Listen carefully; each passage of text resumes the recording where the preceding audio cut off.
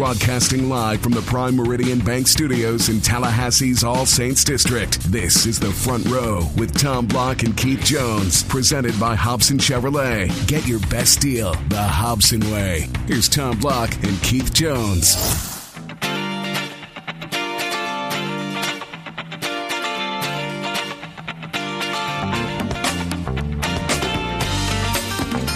Hello, everybody, and welcome to the latest edition of The Front Row. Tom and Keith with you. KJ, when last I saw you, we were basking in the glow of a 7th straight win over the University of Miami. 7. Actually, the last time you saw me, we were sitting in my truck about 5:30 in the morning taping Wake Up Knowles. Nobody wants to hear how the sausage is made. Yes, but that is a true statement. Yes, because it wasn't enough that we landed and got to the car about 5 in the morning. We then did an hour of radio and went to bed at 6 on Sunday.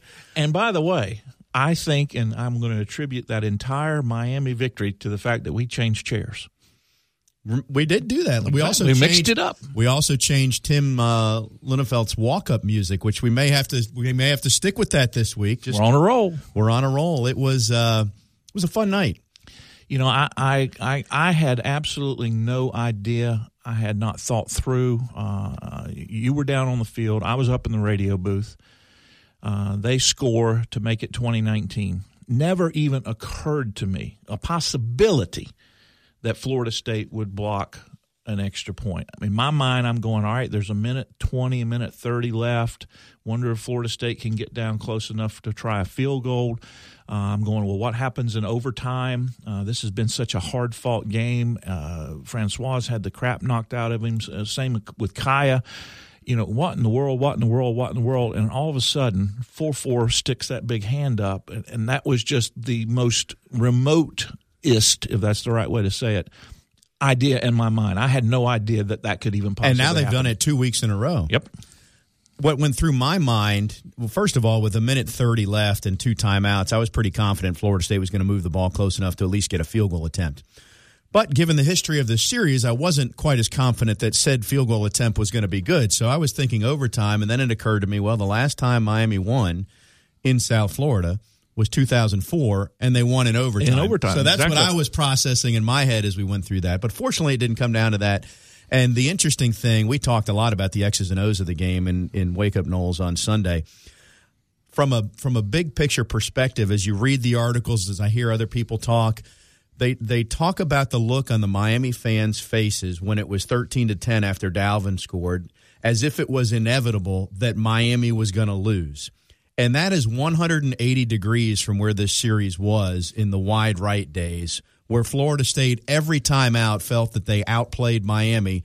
But in the third and fourth quarter, fans and everybody in the stadium thought, well, it's just a matter of when Miami's going to win this game. I mean, it has gone 180 degrees. One of the criticisms of Coach Bowden and his staff after wide right, i.e. through the 90s, was that it even affected the coaching staff in how they prepared during the week and the plays that they called and the defenses Mickey called up, that it was such a cloud over the program that not only did it affect the fans and the players, it affected the coaching staff, the professionals.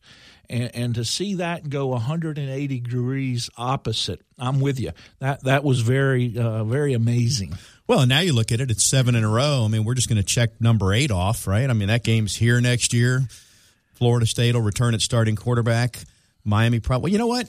I'm going to say this. Now, Brad Kaya may have been dinged in this game. I was a lot less impressed with him this time around than I had been previously in his career. And I know going into the season, the NFL draft gurus, for whatever that's worth, going into the season, had him as, you know, a top 5 pick behind Deshaun Watson, the number 2 quarterback out there. I don't see it right now.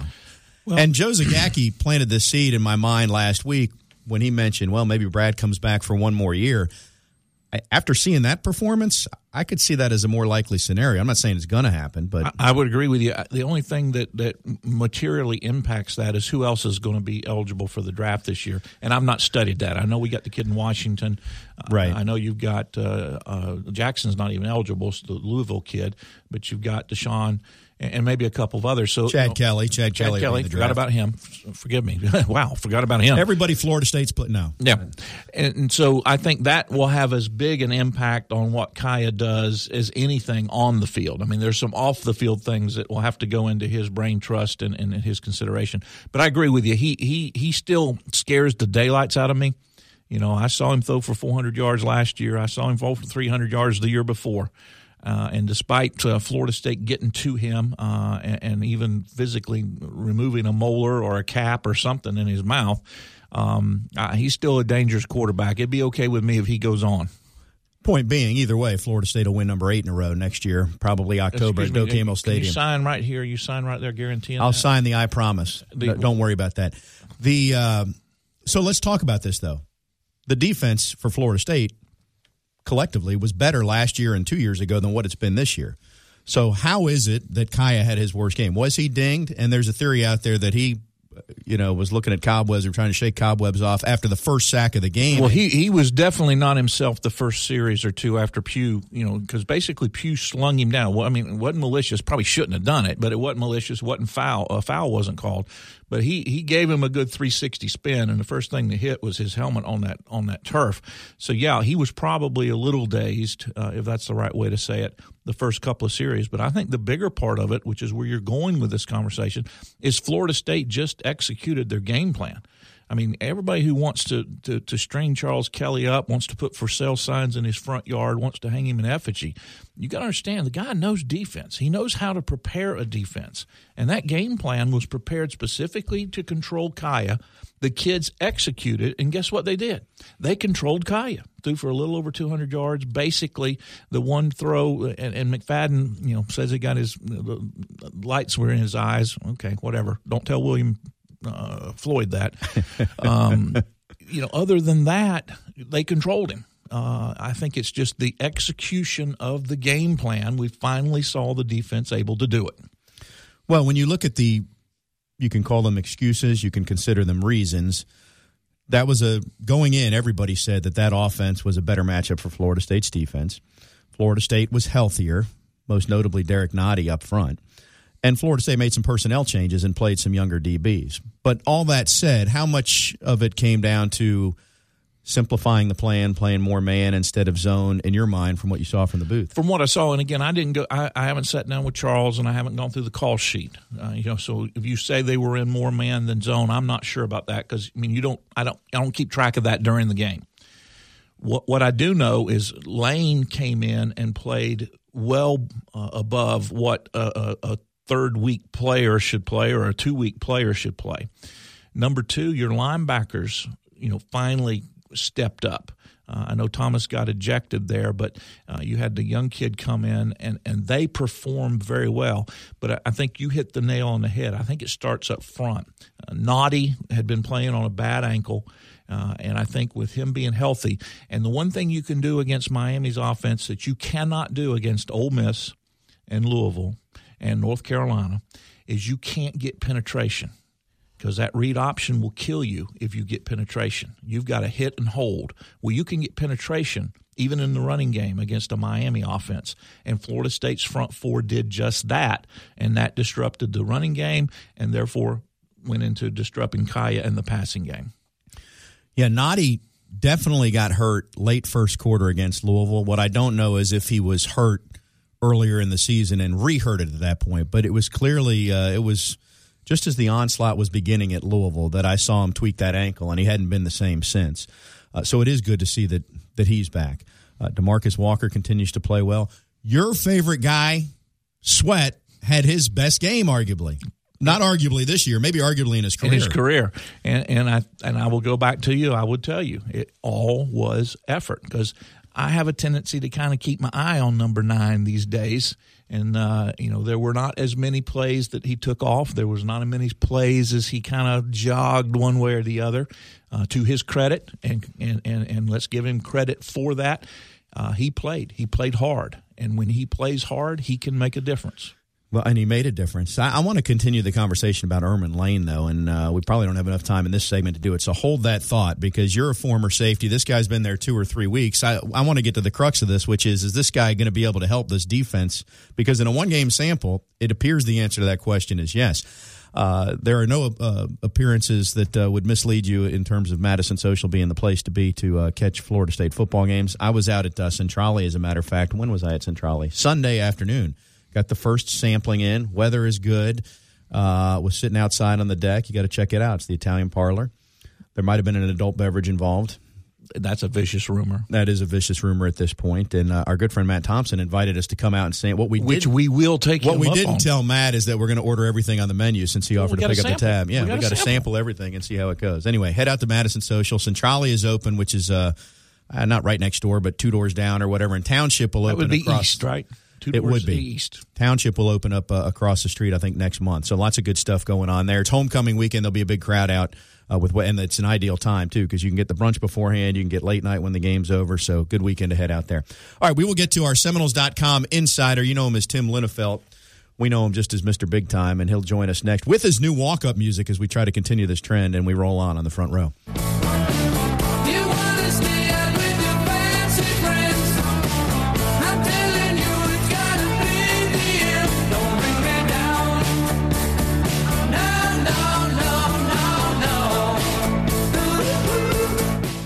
Listening to The Front Row with Tom Block and Keith Jones. Got a question? Email them at thefrontrow@979ESPNradio.com. Here's Tom and Keith.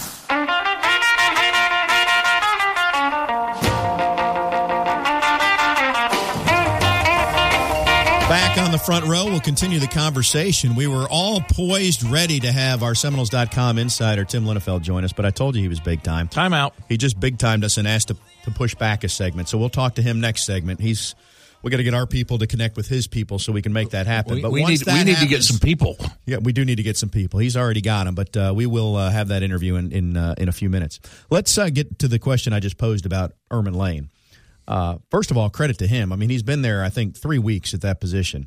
And my first thought when you see number 7 in there is, wow, that doesn't speak very well of everybody else that plays the safety position. If a guy that moved there 3 weeks ago is now playing when you get a guy injured.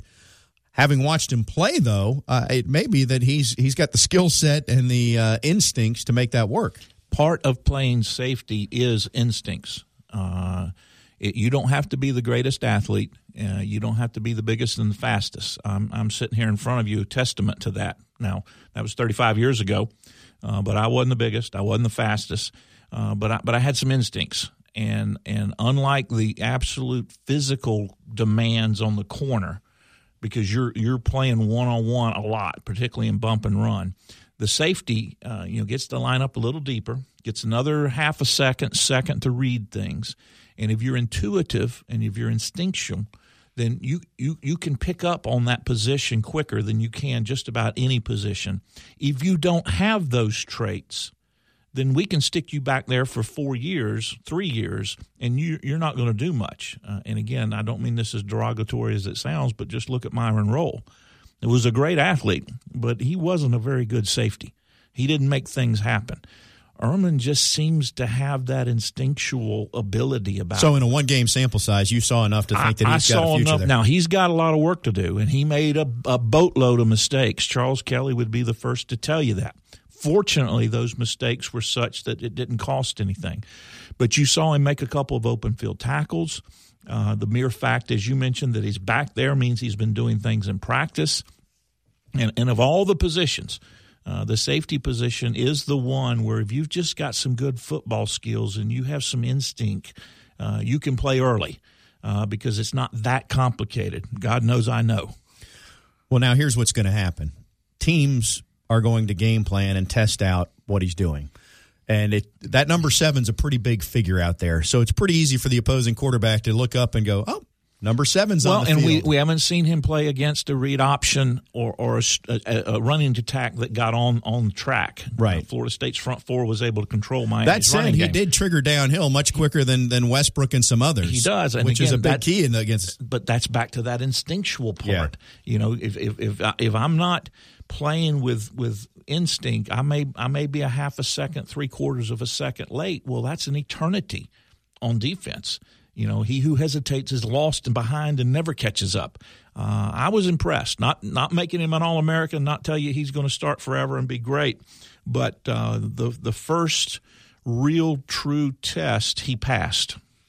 I just find it a fascinating story that a 5-star guy was the one who initiated the conversation because he wanted to get on the field. And Corey Clark wrote an article about it, and I agree with that. I mean, this is different than Xavier Rhodes, for example, who we hear about a lot, who wanted to play receiver, and ultimately Jimbo got him on the other side of the ball, and he's making an NFL living. Xavier's going to be at the game this weekend, by the way. Or a Cam Irving, who moved from defense to offense and then moved further inside and became a center. Well, let me tell you what the problem is. The problem with it is the recruiting services, because he was a 5-star recruit because he's tall and he's fast and he could catch the ball when it was thrown to him. It had no measure of his ability to run routes, to make side adjustments after the snap. It just had he's a 5-star athlete. He wasn't a 5-star receiver. He was a 5-star athlete. And that's what's wrong with our recruiting services right now. It's not about who they are as a football player. It's who they are as an athlete.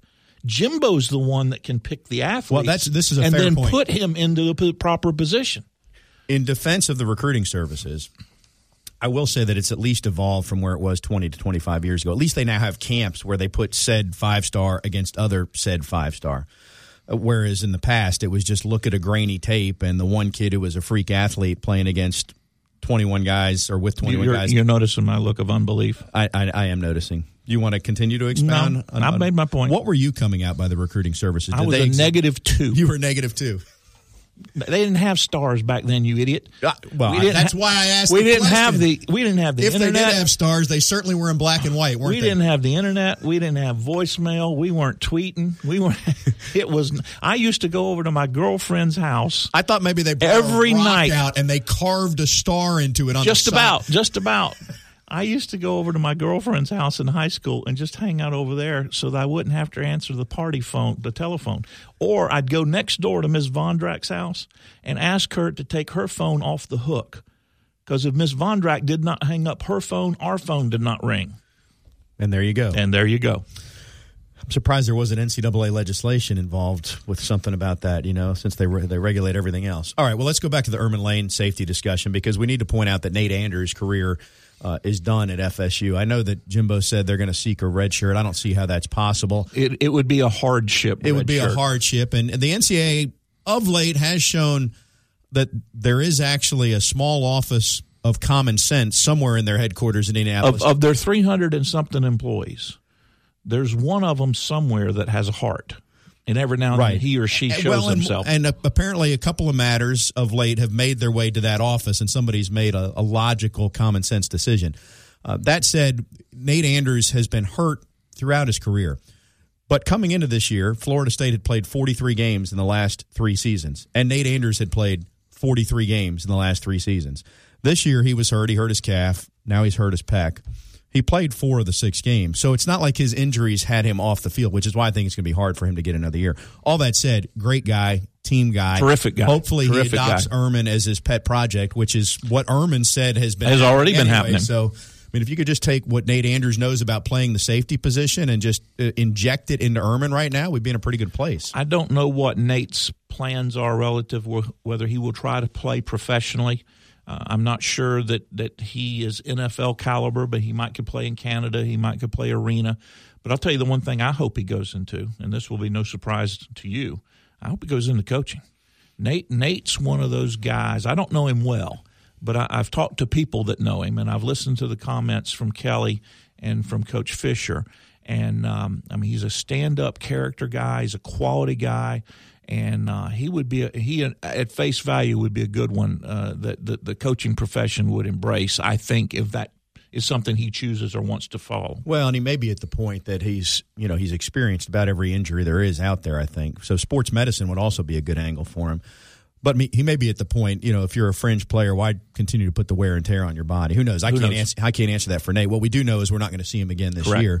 And so now the story shifts a little bit to Derwin James and when we might see him. I never thought – remember when he first got hurt, there was a lot of talk, Derwin's a quick healer, all that sort of thing. And he may be. But I never saw him playing before Clemson, and I don't know that he's going to play against Clemson. Either. And I don't Clemson was right in the heart of what the time frame was for him. There was a lot of people that thought, he heals so quickly we're going to see him against Wake this week or against Miami. I never was one that subscribed to that. And I don't know if bringing him back for Clemson is smart. I know you have the week off and it's another week to heal and everything, but But think about the magnitude of that game. I know with Florida State's losses, it's lost a little bit of its national luster, but certainly extremely important for both teams' season and within the ACC. I mean, I just don't have a good feel for whether it would be smart to bring him back in that high-profile game or how you would bring him back in that high-profile game. He may not be physically able to do it. That would take care of the discussion. Well, that's the first thing. Bring him back when he's ready. Consider when he's ready. But I get your point about integrating him against Deshaun Watson at that point. I don't know if I would be willing and how smart that decision would be. I'm glad I don't have to make it. You missed a great clip, I'm assuming, on the Showtime show last night because you didn't watch it, did you? I did not. Because you still don't have Showtime. I do not. It's on my phone here if you want to watch it before we finish this episode of The Front Row. But basically they have a conversation going at practice, Jimbo and Derwin. And Derwin, you talk about coach, leader. I mean, he's all that on the sideline. There were some great clips of him last night. And Jimbo's sort of fishing around, what's going on? What's wrong? What are we missing? And Derwin says, take the heart right there in your chest and put it in those guys, and points at the defense. There you go. Problem solved. I mean, it was a one soundbite answer to what the defense looks a lot better when there's effort. Haven't we been saying that for a while? We have, but to hear Derwin say that to his head coach, which is what happened last night on the show, was a pretty powerful soundbite, I thought.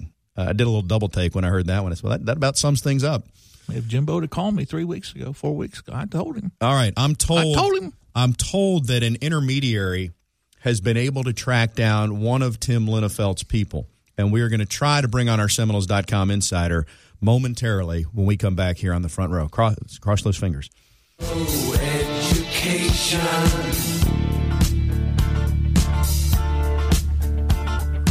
We don't need no thought control. Broadcasting live from the Prime Meridian Bank Studios in Tallahassee's All Saints District. This is The Front Row with Tom Block and Keith Jones, presented by Hobson Chevrolet. Get your best deal the Hobson way. Here's Tom Block and Keith Jones.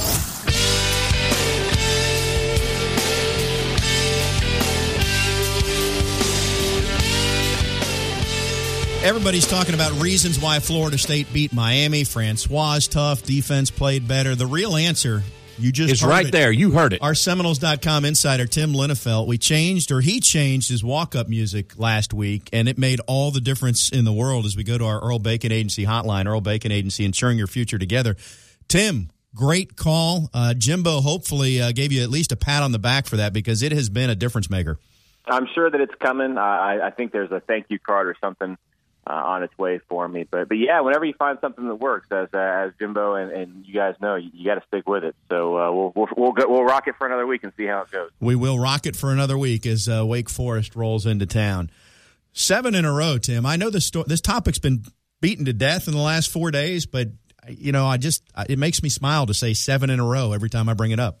No, it really is something. And if you'd asked a Florida State fan, I guess 8-9 years ago, back when Miami was putting together 6 wins in a row, the idea that Florida State could win 7 in a row, really that anybody could win 7 in a row in a series like this, seems so far-fetched.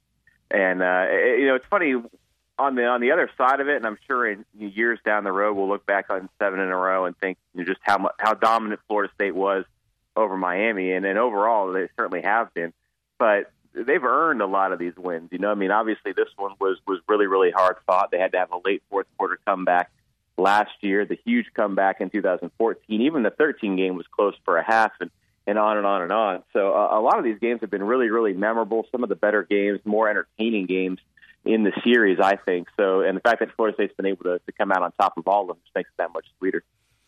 Tim, I thought this game was probably the most physical of at least the 7 consecutive Florida State victories. There were some head knocking and even legitimately some late calls, some called, some not called, late hits rather. Both sides came out of this ball game hurting a little bit. Oh my gosh, it was just brutal. Talking to some of the players on Monday and Tuesday, all of them said that they were sore. Marquez White said he woke up on Sunday and didn't want to get out of bed. He was so sore, and some guys have been taking it a little bit more lightly in practice this week as a result of it. Deondre Francois, his toughness and his resolve has been a huge topic of conversation this week, and that you saw just how often he got hit. If you watched the Showtime show last night, they had a pretty big montage, so to speak, of him getting hit and just sort of getting up slowly and what have you, having to go to the injury tent and coming back in the game.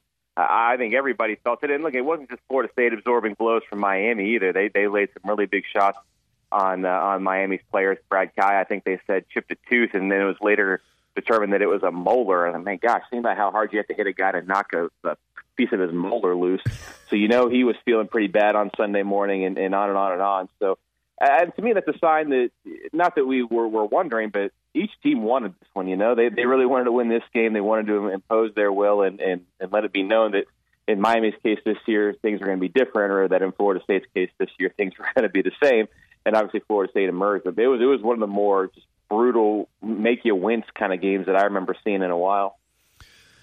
Miami said it was going to be different, and it wasn't. And they've also said that it'll be different after the fact. And I'm not so sure. I mean, they play North Carolina, who's got embarrassed last week and will play better this week. And then they go to Virginia Tech 5 days later. I'm not so sure Miami doesn't have 3 losses 12 days from now, or whatever the math is. What do you think? Yeah, I actually agree. I remember looking at their schedule at the beginning of the year and thinking that this stretch that they were on that involved Georgia Tech, Florida State, Virginia Tech, UNC, I think they get Pitt at the end of that too.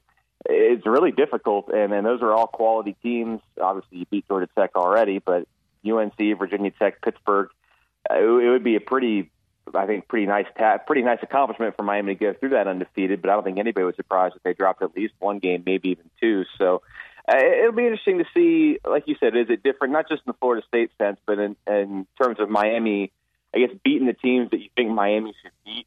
Just when you think about programs and their status in college football, Miami should be a team that's beating North Carolina and probably beating Virginia Tech more often than not. And so now we get to see if that actually is the case. Because I think for them to get back to sort of national relevance, if you will, it's not just beating Florida State. It's handling business in the Coastal Division, which, as we all know, is something they haven't been able to do since they joined the ACC. Following up on that physicality, Florida State loses safety Nate Andrews for the year. He'll have surgery on a pec muscle. And in the latter stages of the game, Kareem Arr went out. Do we have an update on his condition at all? Everything I understand about Kareem Arr is that he's fine. I'm not sure what the exact injury was, but he's been able to get out there, and I do believe they expect him to play on Saturday, and which obviously is really good news. Same goes for Landon Dickerson. He was hurt. I think he actually came back in the game, and he should be okay. So I believe that they expect the full offensive line to be available on Saturday. Obviously, that can change between now and then. They're usually pretty non-committal with injuries early in the week, and then see or evaluate later on. But that's what we know so far. Keep an eye on Eberle, only because he didn't miss any time, but he did something to his elbow, and they fitted him with a brace for the last series or 2 of the game. It was almost like a minor hyperextension or something. That's complete conjecture, actually, is what that is. But they put an elbow brace on him. But he finished the game, so I guess he's fine. Is there any reason to be concerned about Wake Forest this week? It could be. I don't think that Wake Forest – look, it's Wake Forest in that that they're not going to be as deep or talented as Florida State, but they kind of remind me, the sort of the deal with Wake back when they were having their success under Jim Grobe was sort of the idea that, they knew they couldn't compete with the upper echelon of the ACC athletically. So what they would do was redshirt as many guys as possible, get as much experience as they can, and then every 3 or 4 years have a team loaded with juniors, seniors, and fifth-year seniors. And it seems like that's kind of what we have this year. There's a lot of experience on that group. A lot of guys on offense and defense have been in the program for multiple years, and so the idea is they're going to know what they're supposed to do. They're going to know their assignments. They're going to know the system that they have, and so I think they're going to maximize what it is that they have. And as we've seen, if you're Florida State, and in the past, if you don't take them seriously, or if you don't play as sharp as you're supposed to, then they can make for a pretty uncomfortable situation in the second half, and maybe even they can jump up and tag some people. They are 5-1. Now, some of those wins are not against upper echelon opponents, but they do have wins over Duke and Syracuse in the ACC, which, again, I know Florida State fans don't put a lot of stock into beating Duke and Syracuse, but they are wins in conference, which is something Wake Forest hasn't been able to do much of the last few years. So to me, it's just a matter of Florida State continuing to play sharp, play even close to how you did against Miami, and you should be fine. If the Miami game sort of, if you come in resting on your laurels or thinking that you accomplished something and that you can cruise through this one and get on the fast lane to the bye week, then it could become a problem. But I think it's more about Florida State than Wake Forest in that regard. Well, and that's been the case, honestly, all season long, maybe the exception being Lamar Jackson in Louisville, because a great Florida State team or effort that day might have lost to Lamar Jackson in Louisville. Keith and I are going to kick this around in our next segment, Tim, and it's oft asked, and I don't know that anybody has the answer, because if they did, Jimbo would be trying it. But what's the deal with the slow offensive starts here? Gosh, if you know that, pass it along, and I'll see if I can get it into the coach's meeting room. I really don't understand it. It was the same thing for the defensive starts earlier this year. I'm not sure. I wonder.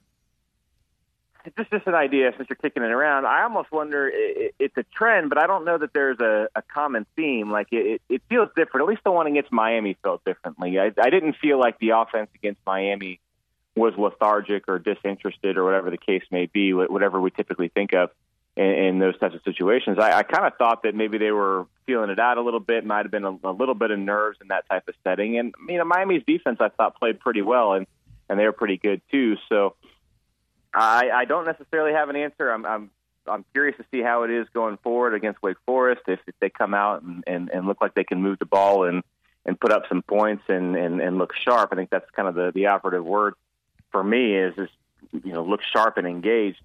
So I almost wonder, like I said, if Miami, despite the fact it took them a little while to get going, I almost don't include that with the North Carolina or the Louisville situations there, because to me it just felt different. We'll see if I'm right about that on Saturday, but I'm not sure. I'm not ready to group that in yet. If they struggle again against Wake Forest, I think it's okay in my mind to include it. But for now, I'm willing to kind of view that one separately. Well, I have a theory. Okay. Unfortunately, the theory is based on the fact that Jameis would make the theory not be applicable, but I'll give it to you anyway.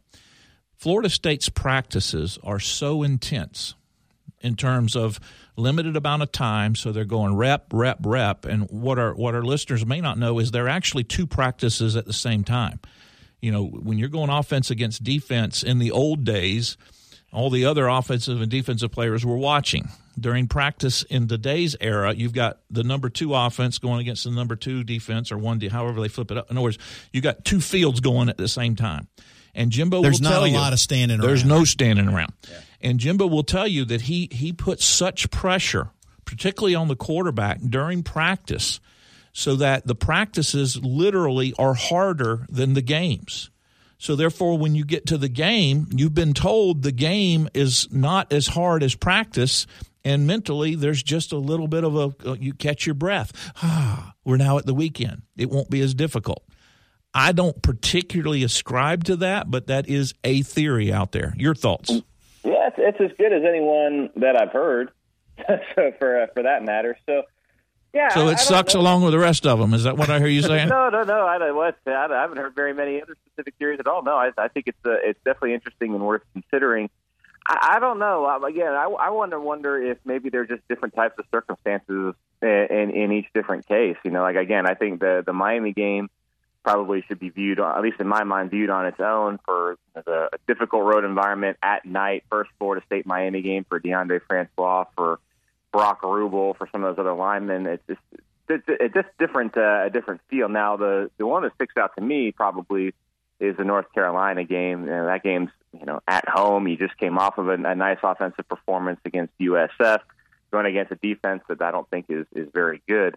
So what's going on there? And so that's kind of, to me, if those problems carry over to Wake Forest, a home game at 3:30 in the afternoon, then I think it may be time to look and see what's going on here. But for now, given that they did play well against USF in between there, offensively at least, I don't know that I want to push the red button just yet, but it's something that I think you guys said to keep an eye on. I think we're out of questions. Are you out of questions, Keith? Do you have anything? I was just going to be interested in what else is going on in the world of Seminole athletics. Yes, we have been buried in FSU Miami. So what else is on Seminoles.com right now, Tim? Well, there's a lot going on. The one thing I think you should look at, they finally got the video for the highlights from the Jam with Ham last week on Friday night. They had the 1970s theme. And if I got to get me one of those suits. I wonder. I got to talk to Coach Ham's tailor. He looked good, didn't he? Well, if you've seen the photos on Twitter or on social media, they had the throwback uniforms. Florida State was wearing the throwback basketball uniforms that just look incredible. We've been inundated with requests for people wanting to buy them, and then hopefully that can be an option one day. But they look great. It looks like a lot of fun, and you get to see some guys like Jonathan Isaac, the new freshman, and Trent Forrest kind of throw it down a little bit and show off what they can do. So a lot of excitement around the men's basketball team, which, by the way, begins its regular season 1 month from today on November 12th. And as fate would have it, there's a home basketball game that Friday night against Boston College, and then the men's basketball team starts their regular season the following day. So that'll be here before you know it, and check those guys out. They really are, I think, pretty excited about this team and have a pretty fun roster. Good deal. And by the way, Tim, Keith has not seen any of those pictures on Twitter or social media, I can assure you. Yeah, it's because he's not on it. Exactly. He's waiting for the post office to drop the postcard in his mailbox. Every time we get these tweets about this show, talking about the podcast, it's always my Twitter handle, your Twitter handle, and Keith Jones. It's very, very and sad. It's his physical street address. I know. It just doesn't fly with social media. Hey, Tim, thank you. You got it, Tom. We'll see you. He is our Seminoles.com insider. He joins us via the Earl Bacon Agency hotline. Earl Bacon Agency, ensuring your future together. Go. Really? You Go. had to go there, did you? I did. And there's such a bright smile on your face. Your eyes are twinkling. It's like you found a new reason to live. Let's pick on KJ today. Well, the Polaroids have been developed, and I've put them in an envelope, and you should get them by Friday. We'll come back and talk more about Keith's social media presence when we continue on the front row. I was driving, trees went by, me and Del were singing Little Runaway. I was flying, running down a dream. You're listening to The Front Row with Tom Block and Keith Jones, only on 97.9 ESPN Radio. Here's Tom and Keith.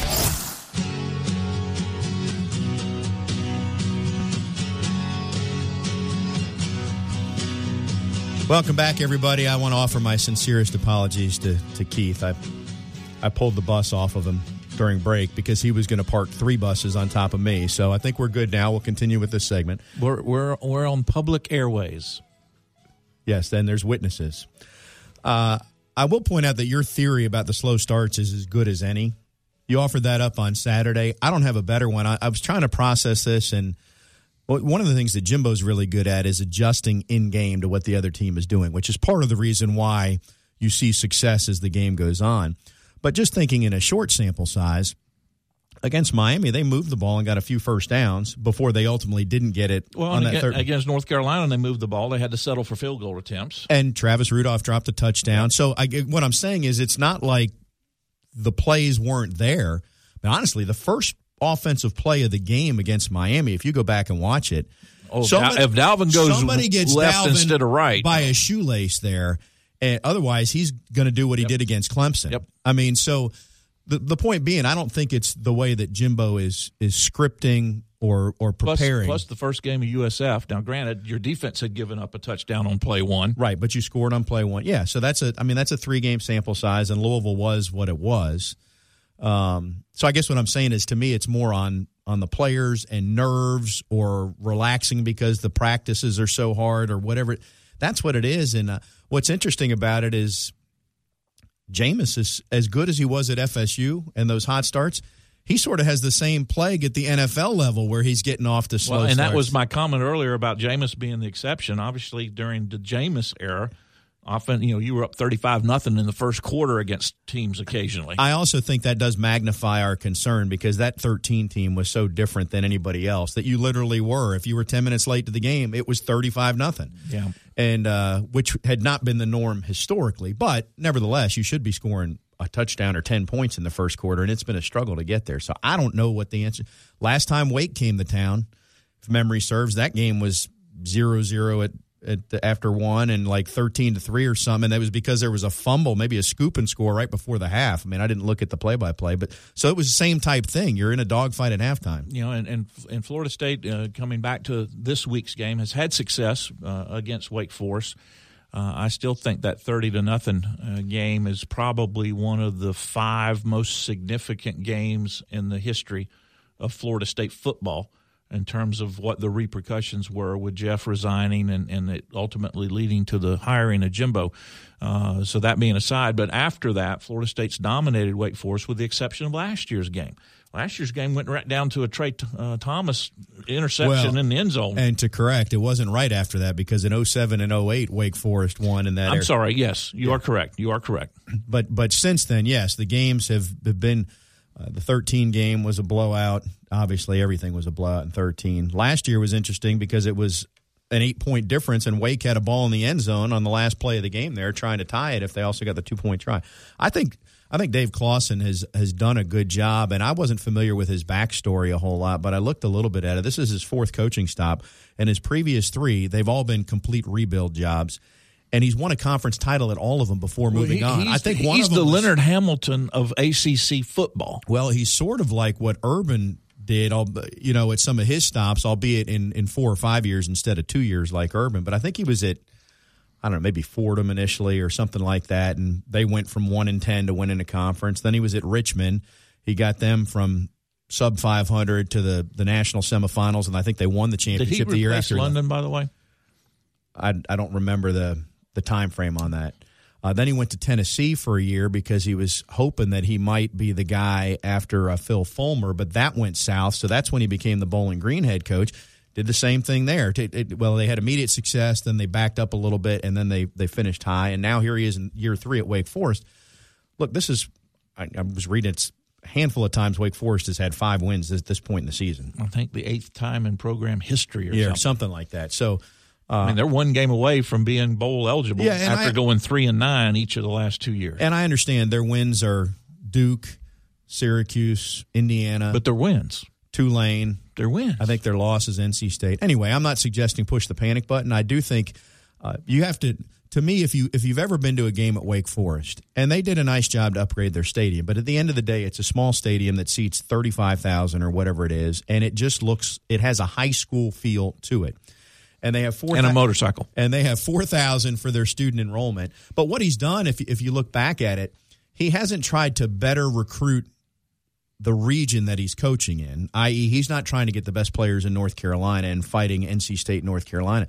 He's selling something different, and what he's selling is he's trying to get guys that would go to Stanford or would go to Vandy or would go to high-caliber academic institutions, but they didn't get offered there, so now he's getting those guys that were not quite at Stanford, and he's saying, come to Wake Forest. He's not going head-to-head with FSU and saying, I'm going to get this guy out of Dade County. He's going after the 2 and 3 and occasional 4 stars with the assumption that I'm going to take him and mold him into a football player. But he's selling more of what the university and the academic side is too, and it's work. So anyway, we'll see. It'll be interesting this weekend. For me, what I want to see, it's all about Florida State, not the opponent. We need to see effort. They signed this promise note that the IOU, the promise, whatever it was called. I will not loaf. I thought when they signed their national letter of intent to FSU that's what they signed. But apparently they signed another one. I just saying, I don't know. I don't know. I put that right on a T for you, and you. I'm just going to let it go. Exactly. Some of the news that came out a week ago. We didn't do this justice last week because the vote was happening as we were recording the show. But the ACC decided to stick with 8 conference games instead of 9. In other words, there was no vote per se. They just stayed status quo. But here's what's significant about that. It has been reported that ultimately what that costs teams or schools is about $500,000 a year over 8 or 10 years or something like that. In other words, ESPN wanted this extra game, and if they played an extra conference game or an extra Power 5 opponent, everybody would get a little bit more money in the TV pot. But the ACC actually looked at it and said, you know what? We're good without it. So what does that tell you about the need for the TV? But good for the ACC. It speaks to how strong the league is right now. And I think it's the best of both worlds, really, because those who wanted to keep it as is, which is everybody that has an SEC rival. Four of them. They got what they wanted. Those who wanted to play the other way, they're not happy they don't get that conference. You can still get, I thought it was funny. The argument has been it's hard to find Power 5 opponents. And immediately in wake of this news, somebody just signed Missouri for 2 years, home and home. I can't remember who it is, Syracuse or Duke or somebody. So lo and behold, they were out there to be had if you wanted to do it outside of the conference. But for FSU, I think it's a good thing because FSU has gone to this model. Now, in terms of Tallahasseans or people who want 7 home games, it's not the best model. In terms of dollars, playing these neutral site games is putting more in the coffers than playing 7 home games. Well, and you had this conversation with A.D. Wilcox on Saturday in Miami. You know, the 7 home games versus the 6 home games and a neutral site. Well, Florida State just announced that they're actually moving a home game. They just announced a 2-game series with Louisiana Monroe, and one of those games will be moved to Jacksonville. No, not the Louisiana Monroe, the Boise State. Boise State game will be moved because they've got Louisiana Monroe to come in and replace them. And again, you're back to the 6+1 model if you want to use numerical things.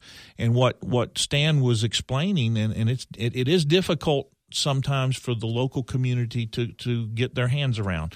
That's acknowledged, is that it's more money to Florida State's athletic department. And how you balance the good to the community versus your selfish needs, that's a natural competition. Those are sometimes mutually exclusive thought processes.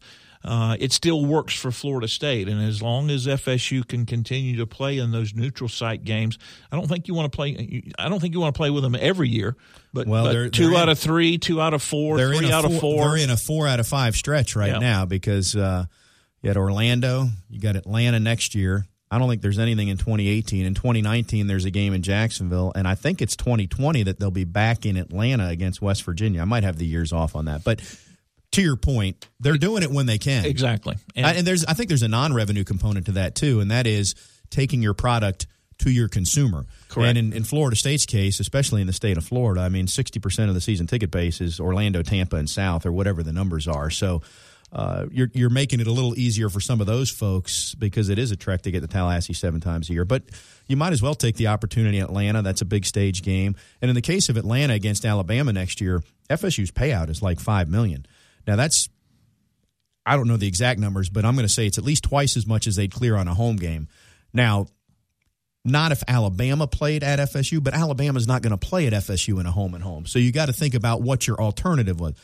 A Louisiana Monroe, that's not going to net you $5 million like you're going to net going to Atlanta. So that's the reason these games are happening. But it's part of the process. And again, in a perfect world, and you and I've had this conversation, in a perfect world, we hire a commissioner for the FBS, and the commissioner, much like Roger Goodell at the NFL level, then mandates to the conferences everybody does it the same way, because that's the argument against staying the status quo. You got a couple of other conferences that are going to 9 conference games versus 8, and we all need to be the same way so that nobody gets impacted positively or negatively. Everybody's treated the same way. Just doesn't happen, probably ain't going to happen until we get the commissioner of FBS, if there is such a person. If we had said commissioner, maybe he could mandate that Florida and LSU actually play their football game. We'll touch on that in the next segment. I do want to mention, since we got on this conference scheduling thing, that with the announcement of the Louisiana Monroe game, we now know that Florida State next year opens in Atlanta against Alabama.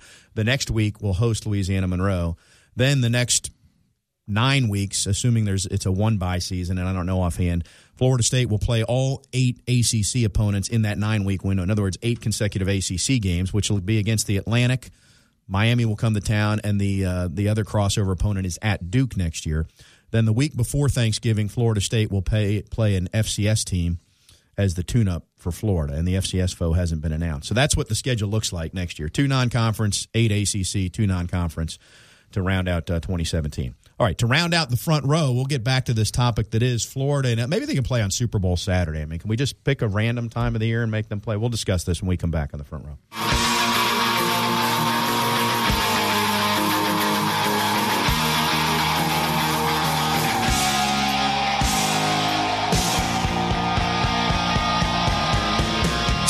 You're listening to The Front Row with Tom Block and Keith Jones. Got a question? Email them at thefrontrow@979ESPNradio.com. Here's Tom and Keith.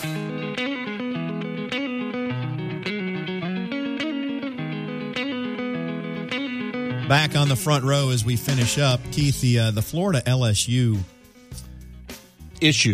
dealio has been very intriguing. And I'm not sure that they're going to be able to play this game, honestly. They're talking about they're going to find a date to play it.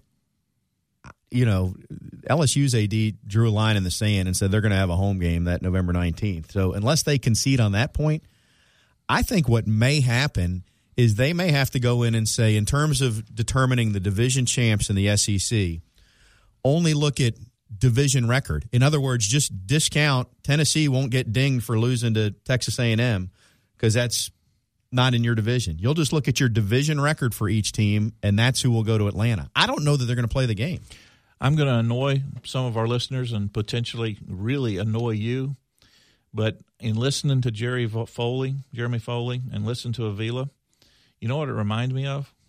Dave Hart and TK Weatherall. They're just going to continue to find ways to disagree with each other. Well, and they were at the same place. That's my point. Yeah. And these two are on opposite sides. I mean, as soon as one says something, another one says something else. And then one says something, and another one says something else. Well, hindsight is always 20/20, as you know. And at the time the decision was made to cancel the game, it was absolutely the right decision. You didn't know if the Storm was going to go over Gainesville or not. What you probably could have done, especially in light of the fact that Georgia played a game on Sunday, you could have said the game is off for Saturday and we're going to move it to Sunday at this time or Monday, and then reevaluated after the Storm went through on Friday when you realized, well, guess what? It's not nearly as bad as we thought. But they didn't decide to do that, and again, hindsight's 20/20. I don't know that they're going to get the game played, though. I agree with you. I think it's going to be very difficult for them to find a way to do it. And if they do, I think what's going to happen is it's going to be, instead of two FCS teams being bought out and playing that game on the 19th or whatever that date is in November, it's going to be like 6 or 8 different moving parts. In other words, it's going to take some concessions by 2 or 3 or 4 other schools in order to accommodate that game. Well, and I'll say this, Florida State fans hope it does get worked out for November 19th because that sticks Florida with a game against LSU the week before FSU would entertain them. And this is a year where FSU does not have an FCS team before that game. They've got a conference opponent, which is not Jimbo's preference, but the way the schedule shook out. Yeah, so we'll see. We'll see where it goes. Anything else you would like to add as we finish up? We mentioned men's basketball. A shout out to Coach Sue and her group. They've got UConn coming in early. I don't attend very many women's games because I'm traveling and so much involved in the men's games. But that's going to be a women's basketball game I'm probably going to show up for. Yeah, they also, speaking of the NCAA Department of I Have a Heart or whatever we were referring to, FSU got good news because one of their very key players got cleared about a week or two ago without having to sit out a year, and that's now 2 out of 3 seasons that's gone Florida State's way. See, there is a small office. Maybe it's growing a little bit. There's only one person in it. There's only one person. All right. Keith, was fun as always. We'll bask in the glow of 7 in a row for another 365 days or whatever. Bask in the glow of 7 in a row. Kind of like I'm a poet and I don't know it. Yes. The block at the Hard Rock. Did Linnefeldt come up with that? The Seminole Hard Rock. I don't know who coined it, but it the block at the Hard Rock. Yes, and hopefully, Lord willing, I'll be back there again in 2 years. There you go. DeMarcus Walker will not be, however, but I'll take another block in that game if somebody wearing garnet gold wants to make one. He's Keith. I'm Tom. We poison the airwaves every Wednesday at 6 and invite you to join us once again next week at 6 right here.